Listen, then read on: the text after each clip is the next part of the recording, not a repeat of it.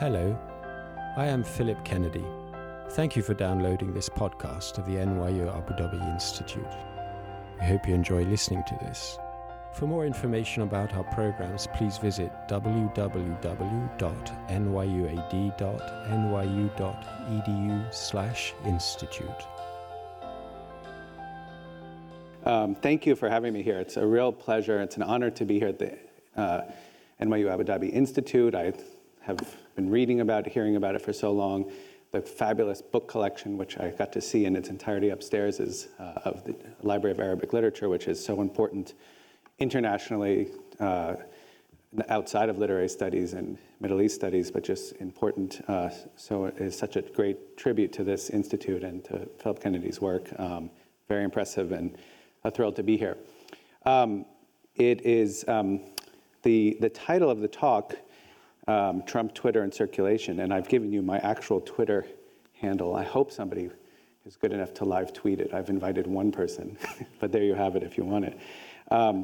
Is as you'll see, I'll wrap in a little bit of the argument of my new book, After the American Century, and the argument there a little bit into the talk later on, because it's sort of a postscriptum to it. The book has just come out a couple months ago in paper. So today I will argue that the age of Trump has ushered in a reorganization of the way American culture circulates through the world, and in particular, the relationship between American popular culture and US politics, and why that matters. Like any seismic change in cultural history, this has been in the works for some time with multiple actors. The age of Trump is not produced only by Trump himself, although he has an outsized role in it. Still, I'm most interested in the effects. I will argue that the global circulation of Donald Trump's political rhetoric ruptured and collapsed a crucial divide between American popular culture and US politics. And under Trump, and in large part because of Trump, the US political system itself has become a horrible form of global entertainment. Finally, I will suggest that this reorganization marks the postscript to the American century, that which comes after a 60-year period during which, according to an influential, if problematic, essay, an argument by Henry Luce in 1941, during which the attractiveness of American culture allegedly had positive political benefits for the United States. In other words, we're witnessing a seismic shift in a sustaining, if fraught, relationship between culture and politics, between what has been called soft power and hard power. Can you hear me okay with this microphone? Okay. No. I'm mic'd up, so if you guys can hear me. Okay. I will keep talking and the audio geniuses will work on this. Let us know, okay? Is that any better? I can't see you guys anymore. Is that any better now? We can hear you back here. Okay. You guys hear good over there? Okay over there? Yes, okay, sorry. So this argument, before I get into it, and tell me if you don't hear me, make some sign, because there's wonderful guys who can help fix this. This argument is built on a few premises that I'd first want to be helpful to lay out before we begin. First, that there is an intimate relationship between the rise of digital technologies and the social formations that organize us, how we relate to each other. In fact, more largely, that there's a relationship between the history of technology and society itself, which of course matters deeply, profoundly to politics. Now, this seems easy enough to glimpse in retrospect if we think of the impact, for example, that the Industrial Revolution had on the rise of Enlightenment philosophy, for example, in Europe, and in turn on political revolutions and civil wars in the late 18th and 19th centuries. Or the ways in which the invention of the internal combustion engine in the 19th century and its development for automobiles and aircraft led to the rise of the petroleum industry and the societies and cities that grew up so spectacularly here in the Gulf. The technology I'm interested in is the rise of supercomputing and digital technologies, particularly after, let's say, 1973, a date we often attribute to the advent of globalization. These technologies had an impact on many aspects of globalization, which I take to be the transnational flow of kind of following, for those of you who've studied Apatowai's classic formulation, kind of the transnational flow of finances, ideas, peoples, technologies, and media. These technologies had an impact on many aspects of globalization, including the transnational flows of capital. But I'm particularly interested in how they led to new forms of communication and the ways in which culture circulated through the world, from satellite television to digital piracy. In particular, the development of an interactive internet, which in late 2004, in particular when we started to refer to something called Web 2.0, which was not itself a new thing, but a new way of interacting with the internet, with user-generated content, social media, and a rich internet experience. And then around the same time or shortly thereafter, smartphone technology, which would have a profound effect on social organization itself.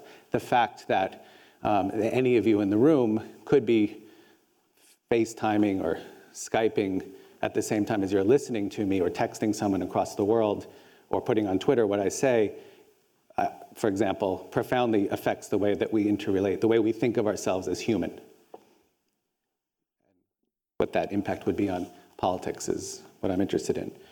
The first iPhone, it's the 10-year anniversary of the release of the first iPhone in 2007, and that's the same year that Twitter started generating buzz at the South by Southwest Interactive Conference, what they call its tipping point. It was developed in 2006.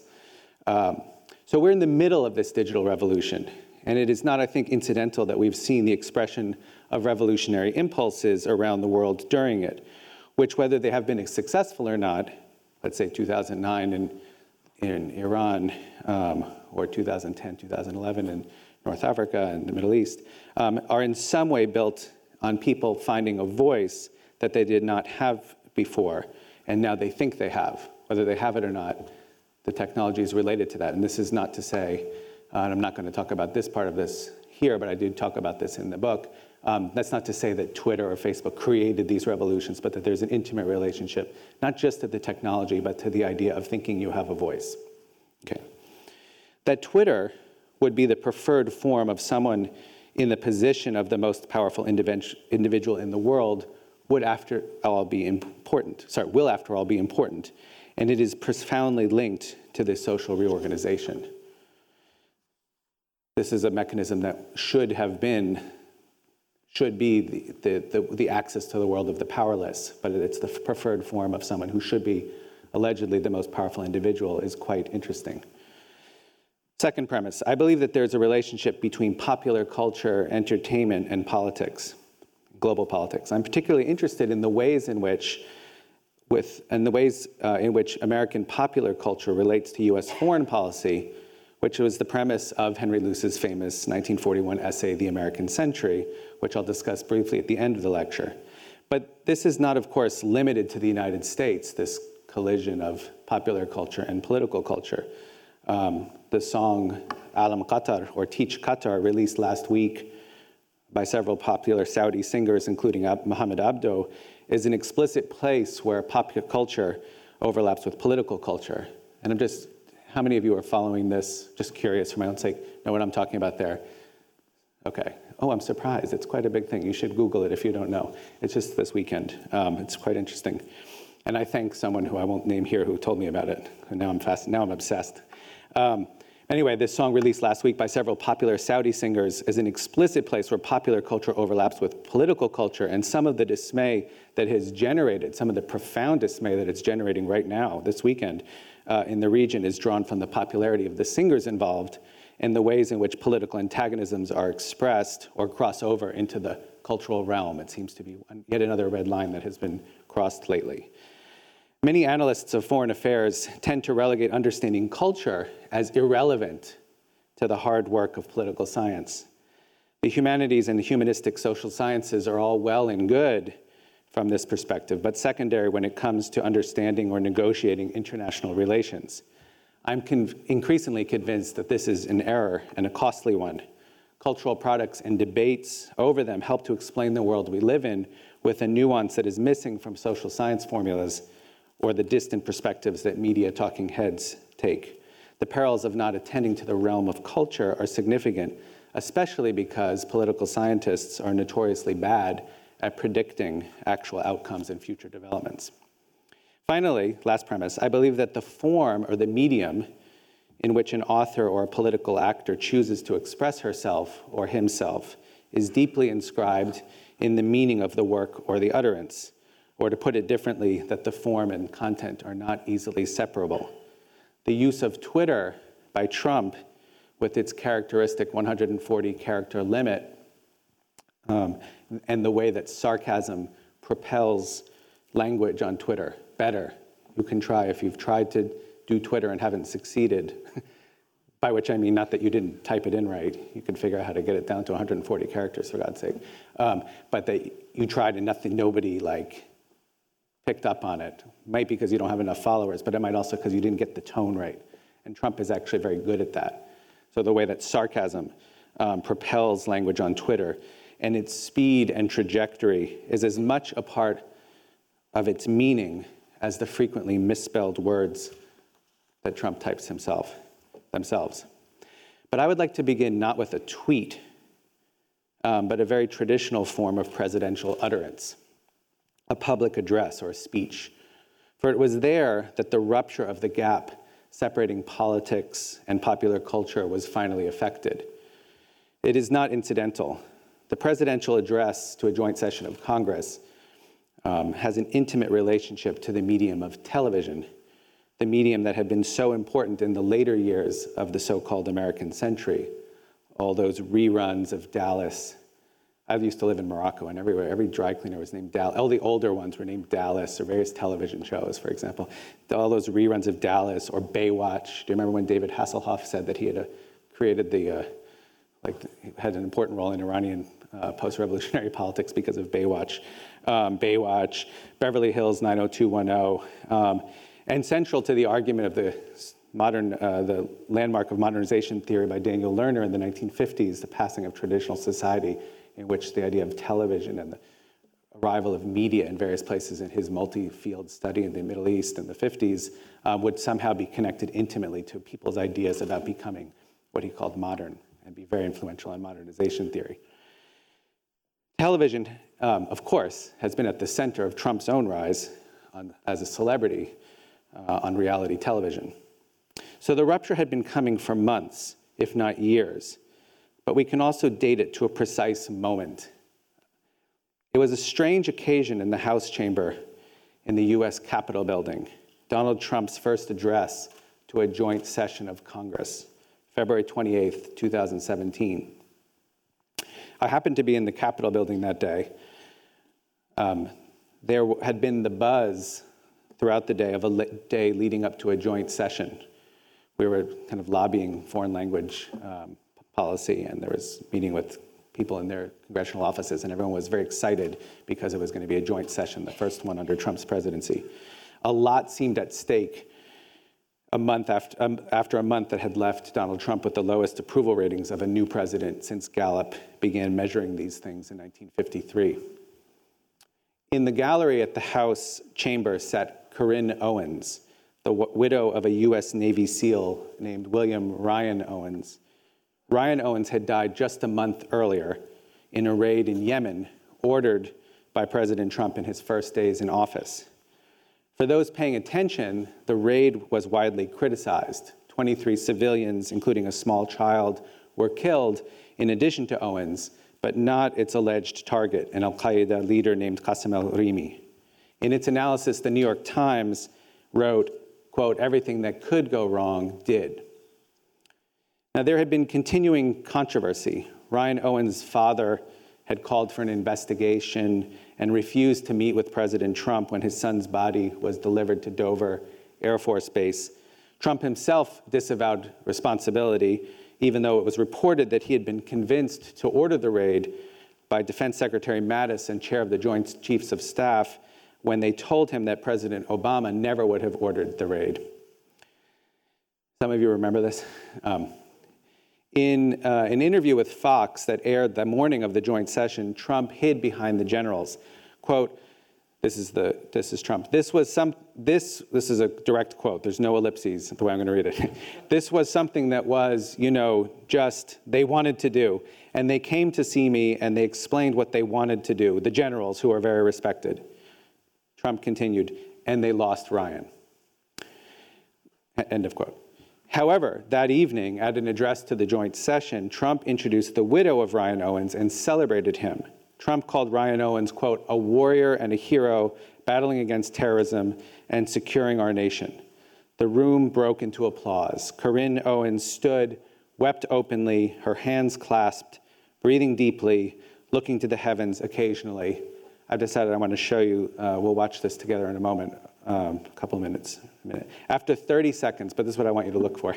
After 30 seconds, she will be seen mouthing, thank you. And according to the Washington Post, a few tried to retake their seats. After a full minute, in the words of Post writer Jenna Johnson, quote, Owens struggled to smile at the crowd through the tears that kept coming. The president kept clapping, staring up at her. America bore witness to the raw pain of her loss.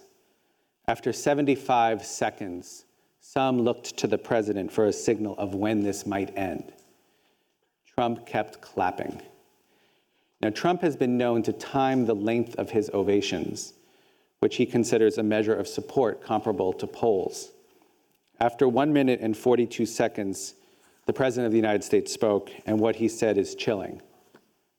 But first, let's just watch it together. Okay. About 2 minutes.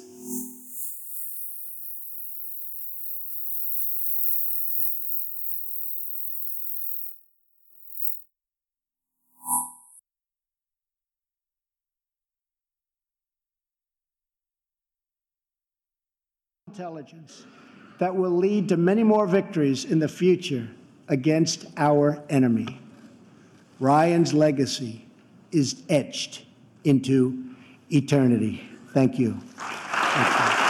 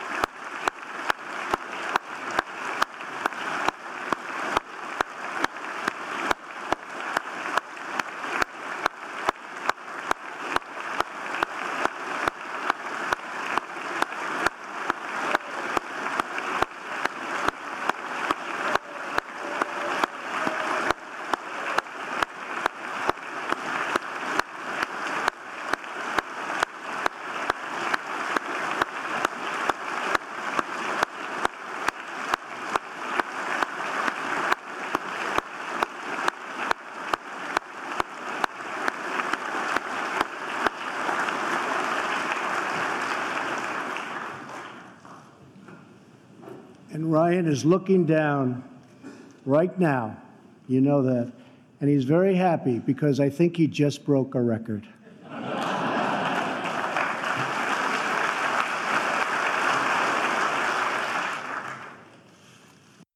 Is the Bible?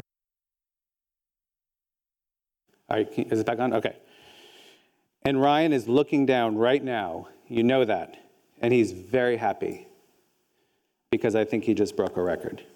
Now, the record, of course, is record for applause in a joint session of Congress, as if this were some category in the new edition of the Guinness Book of World Records.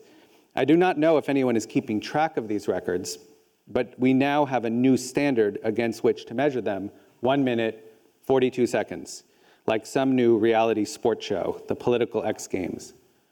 Now, the response was mixed, of course, but the initial consensus was that Trump had succeeded in acting presidential during this speech.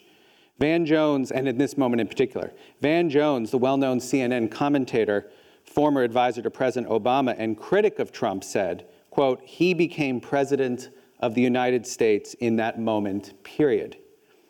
This is Van Jones, who in the early hours of November 9th, 2016 on CNN famously called the apparent election of Trump a nightmare and wondered how parents would explain it to their children. But Van Jones, the same Van Jones, now said, quote, "That was one of the most extraordinary moments you have ever seen in American politics, period." Others in less prominent venues criticized the manipulation of the widow, and of course, Trump continues to have historically low approval ratings. But Jones's conclusion was echoed elsewhere, as if during those 1 minute and 42 seconds that I made you sit through, Donald Trump transformed himself from reality show real estate developer, businessman, into someone who understood the political theater of the office of the presidency. Now, for a moment, this is about public mourning. So needless to say, the so-called war on terror has been built on the US state's manipulation of public mourning. As scholar Donald Pease has argued in his book, The New American Exceptionalism, quote, "The state fantasy of the homeland took hold by rendering the US people a captive audience to spectacular shows of force through which the state violently changed regimes in Afghanistan and Iraq," end of quote. In his remarkable reading of the public confrontation of a Gold Star mother, Cindy Sheehan, against President Bush outside his home in Crawford, Texas, Pease showed how individuals might reject this state fantasy. Pease argued that the death of the fantasy of the homeland took place when Cindy Sheehan, the mother, quote, "publicly refused to mourn in the terms of the state discourse that justified the continuation of the violence." This was the mother who protested outside Bush's Crawford Ranch and who had lost her son. Sheehan, Pease argued, placed her grief outside the borders of the aggrieved homeland community, bringing its emotional compact into crisis. Now, Donald Trump's relationship to what Pease called the state fantasy of the homeland had its own challengers in Khizr and Ghazala Khan, the Gold Star parents of Humayun Khan, the a US soldier who had been killed in Iraq in 2004. You remember these parents. When Khizr Khan, the Pakistani-American father of this fallen soldier, offered to give Trump his personal copy of the US Constitution during their speech at the 2016 Democratic Convention and held up a pocket-sized copy, he provoked a crisis for the candidate, and not because it was small and with some kind of implicit joke about hands. I'm not joking.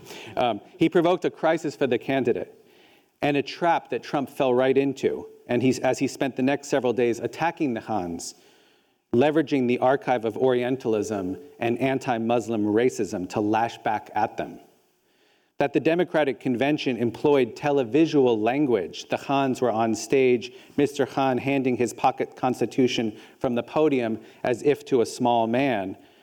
And Trump's flailing response inhabited the social media space of Twitter is part of my story. But I also bring up the Khans to suggest that in manipulating Corinne Owens in his February 28th address to the joint session, Trump was settling scores with both the Khans explicitly and Cindy Sheehan implicitly. But what is remarkable about the political moment of political theater with Corinne Owens, and why I give such extended attention, is how it achieves on a domestic level what I argue has been happening globally in places far off the effective radar map of the Trump administration. And that is the collision of entertainment, the Trump of Celebrity Apprentice, with American geopolitics, the Trump who ordered the raid in Yemen. Trump harnessed the power of the joint session as reality television and as policy-making engine of the state and scrambled them. In other words, by extending the applause for the fallen soldier and his widow into a reality television record-breaking event, Trump brought the logics of the entertainment realm in which he had achieved global recognition, the Trump of Celebrity Apprentice, to the space where US presidents before him had previously leveraged public mourning to justify and continue war in the Middle East. It's well known to anyone who's watched a State of the Union, these long applause lines and showing other victims or widows or people related to fallen acts of the state. But here he was colliding these two, right?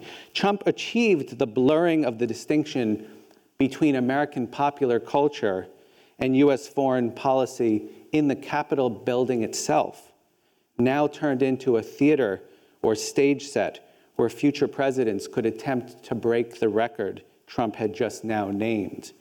You can imagine a big digital stopwatch placed above the podium for future State of the Union addresses, the House chamber, now a TV stage set. Behind Trump sat, of course, the Vice President and the Speaker of the House, in which this very odd American tradition of watching these two government officials watch the event that we are watching transpires. And by the way, there's a little meme going on in the last couple of days of one of the sons of Donald Trump who has his photographs of his children facing out. I mean, it's apparently an authentic photograph, and people are saying, who puts the photographs of their children facing out as opposed to looking at them? And so this idea of what we're watching here, I mean, I understand why they sit there in this way, the Vice President presiding over it, but as a television event, which is now what these speeches have become, it's increasingly odd, and in this case, it was particularly odd. When Paul Ryan responded to Trump's comment that a record had been broken by chuckling visibly, replacing the horror of the death of Ryan Owens and those 23 unmentioned Yemenis with the admiration of his record-breaking act of television, the deal was done.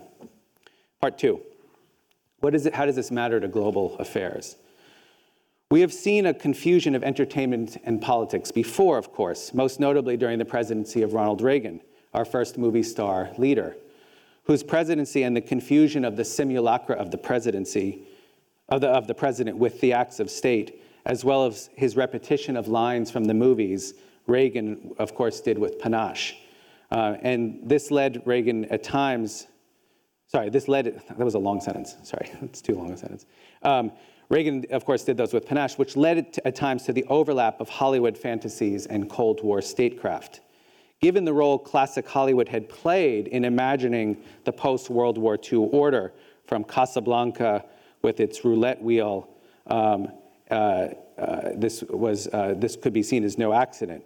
Reagan's Strategic Defense Initiative, announced in 1983, quickly became known as Star Wars by its critics and is a potent example of this. Just as Reagan's own Star Wars-inspired moniker for the Soviet Union, the Evil Empire, took off. Now, there have been moments in political theater, too, when presidents were not actors, many of them during presidential campaigns, where the power and charisma of popular culture has made its way into political discourse. In 1988, George H. Bush famously invoked Clint Eastwood's "Make My Day" line in the 1988 presidential debate with Michael Dukakis. He did more than quote a famous film line, and one that Reagan himself had used often in his rhetoric. In Michael Rogan, the late political theorist from Berkeley, has a classic reading of that debate. Bush also summoned the forgotten racist logic of the Clint Eastwood film. And I was thinking about showing you the clip from it, but what the argument is that in the famous moment when Clint Eastwood says, "Make my day," he's about to shoot an African-American kind of guy mugging somebody, and it's this race. The argument is that there's a kind of racist fantasy going on there of shooting the black man that George H. Bush was pulling up. Now, that sounds absurd to you, except that at the moment of that campaign, if you remember that, it was the decisive blow, because he was linking his own kind of aggressive, masculinity at that point with Dukakis's prison furlough program, and the figure of Willie Horton, African-American guy who had been released from jail to commit further crimes, which was a big centerpiece of those debates and kind of a turning point, in order to seal the deal on the Democratic candidate who had already been defeated by a racist ad campaign leveraged by the Republican Party under Lee Atwater. But still, something seems different here, and not merely because of the shift from Reagan as movie star to Trump as character from reality TV and Page Six headlines. There's, of course, quite a lot of rhetoric in response to the rise of Donald Trump, both as political candidate and as president. I have also contributed to it, and I've also been caught up in it. When I published a piece in Salon on the circulation of Trump's anti-Muslim rhetoric in Muslim-majority Morocco in December 2015, where I was when he first, I happened to be in Morocco when he first started trying out his Muslim ban as a candidate, and then I wrote a piece about the response. I became the subject of a nasty piece in Breitbart, well before that website was a household word signifying right-wing hack jobs. The piece, which was supplemented by more than 1,200 trollish comments overnight, and I knew that from Twitter because I received a message in the morning to check Breitbart and see that there had been an article written about me that wasn't there the night before, and there was already more than 1,000 comments. I read the first dozen or so, and then I had my son read the rest for me as an unpaid research assistant, which was a great way to both rise and fall simultaneously in your child's esteem. But what came quickly apparent as I read the first couple of dozen of the comments was that the real target was not me for daring to write such an article, the author of the piece, and more a young Moroccan female student who had asked the question that became used as the title of as the headline for the article itself about Trump. Why Islam? Why are Muslims considered the worst by Americans? The space of the Breitbart comment section allowed a form of racist Orientalism. Those are not the same thing, of course, racism and Orientalism, but they're intimately related, increasingly in American discourse, with which to propel the Trump candidacy. But there's something here about a limited vocabulary, brief utterances, comments, and tweets that is not only characteristic of Trump's language itself and his appeal and its appeal, but of the way that he leverages social media. He has been both successful on Twitter, but also gotten himself into trouble by using it. His chief of staff, John Kelly, would like to curb it. But it is part and parcel of the collapsed distance between US politics and global entertainment that I'm charting here. Peter Gordon, in an essay on Trump and the rise of authoritarianism published in the journal Boundary 2, notes that there seems to be an inverse relationship between Trump's noted inability to create sentences and the effusion, I'm speaking now as an English professor, complete sentences, and the effusion of rhetoric by his opponents. Quote, for his admiring crowds, Trump is refreshing precisely for his ineloquence, for his swagger. But for his opponents, Trump seems to occasion a kind of hyper-elegance, as if one could perform through language the mind's distance from mindlessness, end of quote. I would add that this effusion of critique and discussion seems to imagine that rhetoric, that arguments, and there is a lot, as you know, written about rhetoric and about Trump's kind of rise and use of language. It seems to imagine that rhetoric could defeat Trump and his intellectual restlessness. But that could not be, of course, since Trump relies on an effusion of rhetoric to make sense at all. His noted inability to find the vocabulary to finish many of his thoughts, but I don't mean that, I mean this descriptively. I don't mean this, I actually mean this descriptively. This has been noted. Turns instead to the pre-existing archive of images, whether of racism, Islamophobia, sexism, etc.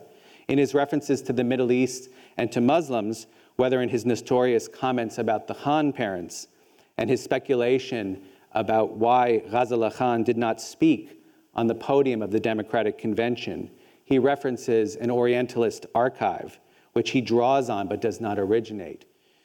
He is the product of 21st century Orientalism. Now, notably, some of the most significant proponents and practitioners of 21st century Orientalism seem to be backing off or reacting in response to Trump. As I argued in an essay about the latest season of the Showcase series Homeland, I don't know if how many of you have watched this here, or if it makes it here, in a piece I published in the Los Angeles Review of Books this past spring. This was a show which we considered in the realm of culture to be what I would call 21st century Orientalism. The kind of creation of villains in which Muslim villains, Arab villains, Iranian villains are always predictably expected to be the bad guys, no matter what happens. That's in its earlier seasons. But in this most recent season, if you happen to be watching it, the show's creators seem to become notably uncomfortable about the series' status as a mirror and mouthpiece for America's doings abroad. And the sixth season attempts an about-face in its representation of Muslim characters. It's quite interesting. And since I referenced Orientalism, and the idea would be that contemporary popular culture, Homeland would be one example, but there are any number of programs, television shows. There's a resurgence of Orientalism in the United States since, not this September 11th, but September 11th, 2001. The argument would have been, in the wake of Edward Said or someone, that this kind of popular culture, maintains or manages a feeling of anxiety that can continually propel the war on terror, the war on an affective state. But what's very interesting is I think that in the wake of Donald Trump's own use of rhetoric or anti-Muslim rhetoric or Orientalist rhetoric, some of these same popular cultural producers are backing away from what they were doing before. There's a sort of an about face. Okay. The media, especially NPR in the United States, frequently asks itself, is he crazy or is he crazy like a fox? As if to ask, what kind of narrative are we now in? Are we in something more like House of Cards, where everything is manipulated to some effect, which has been brought up a lot, or are we more in Dr. Strangelove? I'm of the camp that sees Trump not as an aberration, I should say, but as a symptom of the seismic changes that I'm describing elsewhere. It seems clear that the rise of Trump is directly related to, if not partially created by, the new media and social media platforms that he has thrived in. The mainstream media covers his tweets, they catalog them, they archive them. Now the New York Times in print will publish a column of them, of this digital form in this very kind of elegant way. People, from journalists to members of his own White House administration, check his tweets or check Twitter in the morning to see if there's maybe some new policy shift that was announced as they got ready for work. And as you know, it often is the case. And just as each of the successful candidates for the presidency in recent decades seemed to understand and harness what was then the state-of-the-art new media technology, Obama's campaign eloquence thrived on the YouTube platform in 2008. George W. Bush outperformed Gore in the casual town meetings of 2000. And though Al Gore had claimed to invent the internet, it was not yet interactive, user content-driven space that it would be after Web 2.0. Oh, no one laughed at my Al Gore joke. I was trying to give equal opportunity, a bipartisan joking and mockery, but anyway.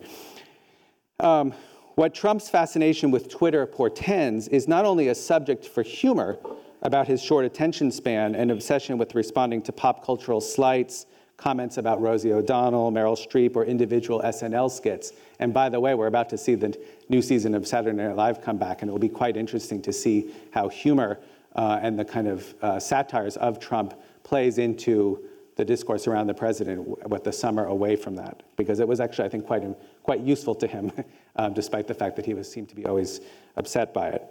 But it is, of course, our own inability not to be diverted, not to pay attention, not to live in short bursts of attention that is at stake.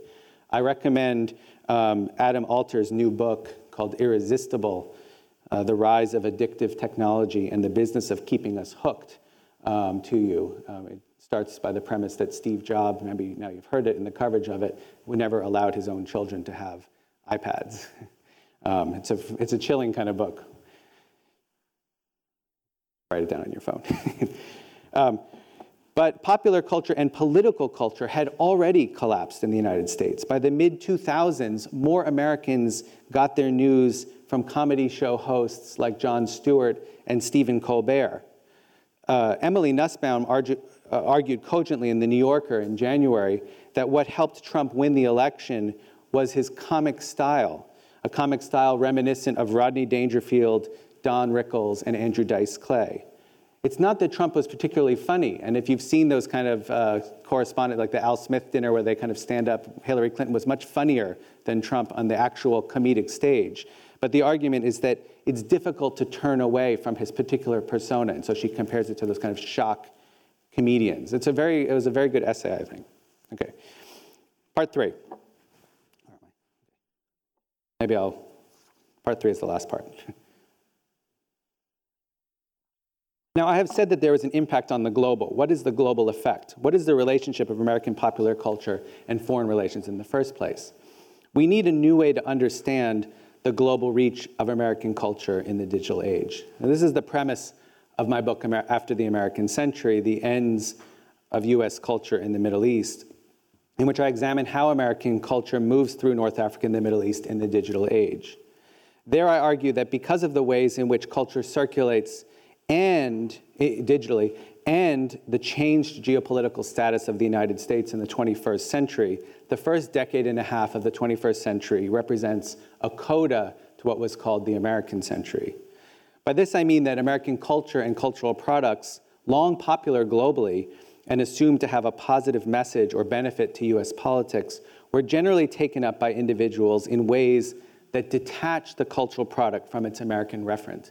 I had the pleasure of walking around the mall, one of the malls yesterday, and being overwhelmed, of course, as I knew I would be, as I always am, by all of the American fast food or film posters or now Snapchat icons on everything, all examples of American cultural products that are very popular here as they are in most other places. The question would be, is there some contradiction in liking such American, absorbing, consuming popular culture and the source of the reference, that it's in American popular culture? And this was the premise of the book. The idea, and so the point is that this relationship is shattered in the 21st century, that no, it's not a problem if you're a young person who happens to be against US politics in the wake of 2003 invasion of Iraq, for example, to consume American culture, whether it's films, social media, fast food, and so on. As you know, there have been boycotts of American cultural products, but this relationship seems fractured. Now, that presumption that there is an intimate relationship is the premise of Henry Luce's 1941 essay, The American Century, and which underlies much cultural diplomacy through the Cold War and to the present. Now, in the book, the little plug for the book, I look at a series of cases in North Africa and the Middle East, especially in Cairo, Casablanca, and Tehran, where I did the bulk of my research. And I look at debates over movies in Iran and Morocco, censored Egyptian comics and cyberpunk fiction, the huge impact of YouTube and social networking software on culture and society, all of these American cultural products par excellence. And I try to make sense of the fragmented meanings that American cultural objects have and forms now take in new and frequently unpredicted locations. And in so doing, I was trying to map out what a period after the American century looks like, and not just for the sake of cultural criticism. As I've argued, I think we need to take much more seriously the role that understanding culture plays in geopolitics. As I started this research a decade ago, I was interested in the following paradox. US hegemony was in decline politically and economically, but the products of American culture were ubiquitous. In the wake of the acts of September 11, 2001, New York Times cultural critic Alan Riding had suggested that the United States, quote, rerun our Cold War cultural diplomacy. And the State Department quickly did so, ramping up cultural diplomacy to bring cultural events and music festivals to countries such as Morocco and Egypt, and across the airwaves via Radio Sawa, which was broadcast in local dialects of Arabic, Radio Farda in Persian, and satellite television stations such as Al Hura in Arabic. But many of these products and events lacked the subtlety of Cold War era cultural programming. When the famous Porgy and Bess tour traveled to Moscow in 1955, brought an acclaimed theatrical production to the Soviets, in 2005, the State Department brought something called the Friendship Fest to Marrakesh, which brought Christian rock to Muslim audiences in a way that forced local populations to confront the exporting nation's explicit politics. As Secretary of State Hillary Clinton said in 2011, commenting on a state-sponsored tour to Damascus of hip-hop artist Chen Lo and the Liberation Family, quote, "Hip-hop is America. I think we have to use every tool at our disposal." Now, Clinton's comments not only make visible the ways in which the US state mobilized American culture, especially African-American culture, but also suggest a papering over of the more uncomfortable US political acts. As Hisham Aidi commented on News Network's Al Jazeera's website at the time, despite the fact that rap provided a soundtrack to the North African revolts, the role of hip-hop should not be exaggerated. just as the role of Twitter and Facebook in the Arab Middle East uprising shouldn't be either. Aidi pointed to the ways in which authoritarian states such as Tunisia under Ben Ali and Syria under Bashar al-Assad had mobilized hip-hop with Western support. So my early sense was that such projects do more harm than good by their assumption of a unified Muslim world that needed to be persuaded of America's goodwill and tolerance. And news reports, of course, through the decade challenged this glossy view, obviously. But what once were autonomous cultural products now carried with them the explicit taint of American politics. By being sponsored, they now somehow had an explicit political meaning. And this taint extended beyond explicit American cultural exports. In 2002, a large-scale boycott of American products took off in the region. At times, the limits of what counted as an American product became vague, an ambiguity which took on comic proportions when a Saudi business owner of a popular donut chain, House of Donuts, do you have House of Donuts? Okay, with 180 franchises, he was worried about the impact of the boycott on his business, and he publicly offered $300,000 to anyone who could prove that his 2-decade-old business was American. And I think the billboard said, like, Mr. Donut is an Arab, I think was the thing. So the idea that a donut, right? I mean, this is silly, and I know it's silly, but the donut was American. People wanted to boycott the House of Donuts, but it wasn't actually an American business, was an example of what I'm talking as an American cultural form. It was identified with, did you feel guilty eating a donut from House of Donuts if you were boycotting the United States? Now, as silly as the House of Donuts challenge was, the man had a point. Why boycott a Saudi donut? Can a donut be Saudi? Is Moroccan hip-hop or any of the global hip-hops out there American? Now, so the title of this book refers to sometime after the American century, as if an historical period is over. And yet to many, it seems that we're surrounded by or overwhelmed by the continuation of a militarism associated with that phrase, resonating from the rise of the U.S. to superpower status with the end of World War II, through the Cold War with its many hot spells, into the muscular period since September 11th, and now extending into a yet more violent future. The campaign slogan of former Republican candidate Marco Rubio called for, quote, a new American century. Quote, are you ready for a new American century? Rubio asked, and invoked a neoconservative vision of what that means. In a discussion in the Council on Foreign Relations on 2015, Rubio explained what he meant by a new American century, and it's amazing. Quote, we must recognize that our nation is a global leader, not simply because it has superior arms, but also because it has superior aims. America is the first power in history motivated by a desire to expand freedom rather than simply to expand its own territory, end of quote. This desire, this collision and collusion of arms and aims and expanding of freedom and expanding territory is very rhetorically powerful. It's also very chilling, I find personally. But this desire to expand freedom came at a cost. I mean, it's language of marketing. I mean, actually what you see from a rhetorical, is the language of marketing starts to come into political rhetoric in moments like that, it seems to me.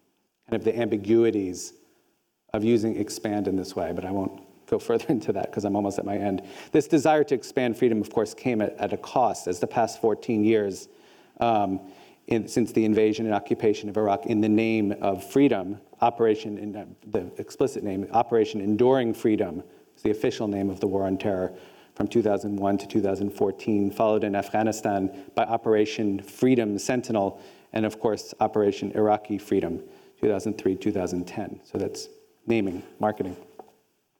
So the unintended consequence of this expansion of America's freedoms, the export of American exceptionalism, led to the rise of one of the most restrictive forces in the recent history of the Middle East.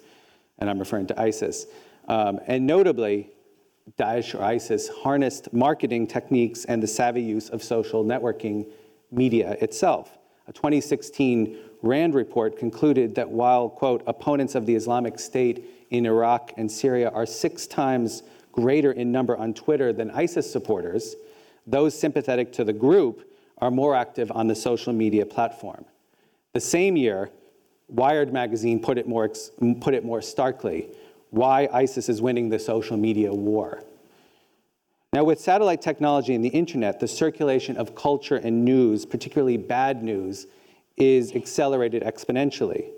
To the young Moroccans I spoke to as Trump propounded the first draft of what would become his Muslim ban back in December 2015 as a candidate, Trump's anti-Muslim comments were the latest sign that American culture had become increasingly hateful toward them.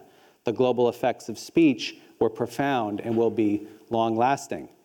So what would it mean to talk about a period after the American century in this context? What does it mean to suggest that we're at such a point after? The phrase which Henry Luce famously used as the title to his editorial in a Life magazine in February 1941 was always less about a period of time than it was a logic of how culture moves through the world. The American century, as Henry Luce defined it, was a hugely influential theory of what the relationship of culture and cultural production is to geopolitics. And I don't have time to say it now, but I would love to talk to you more about that if you're interested in the historical case.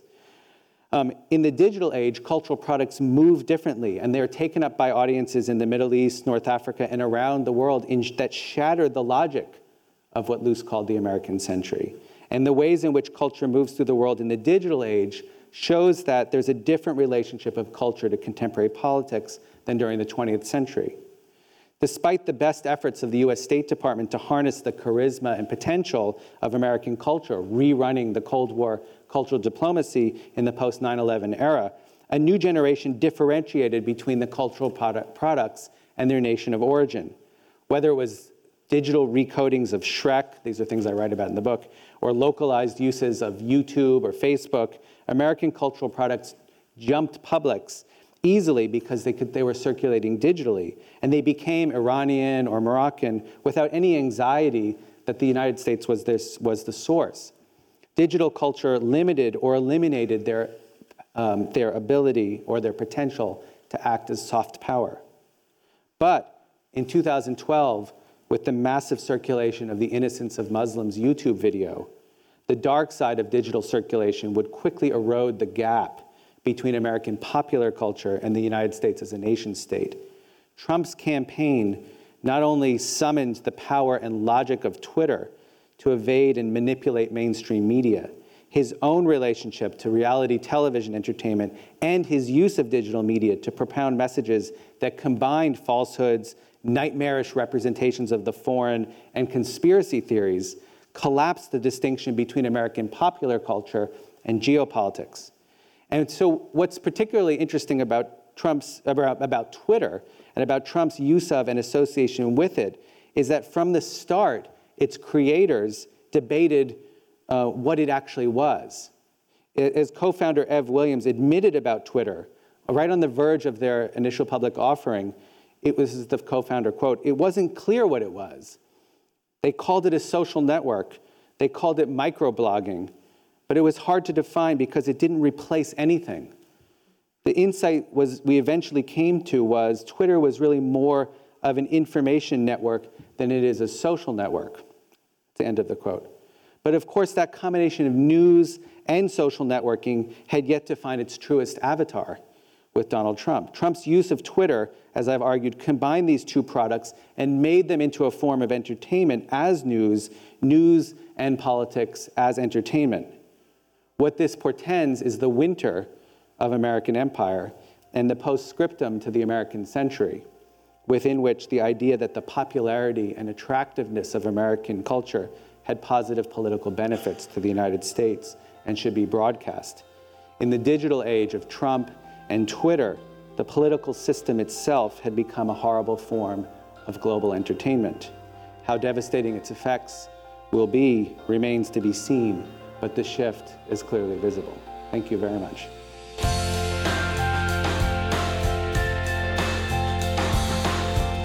You've been listening to a download from the NYU Abu Dhabi Institute. You'll find more information on our website, www.nyuad.nyu.edu/institute.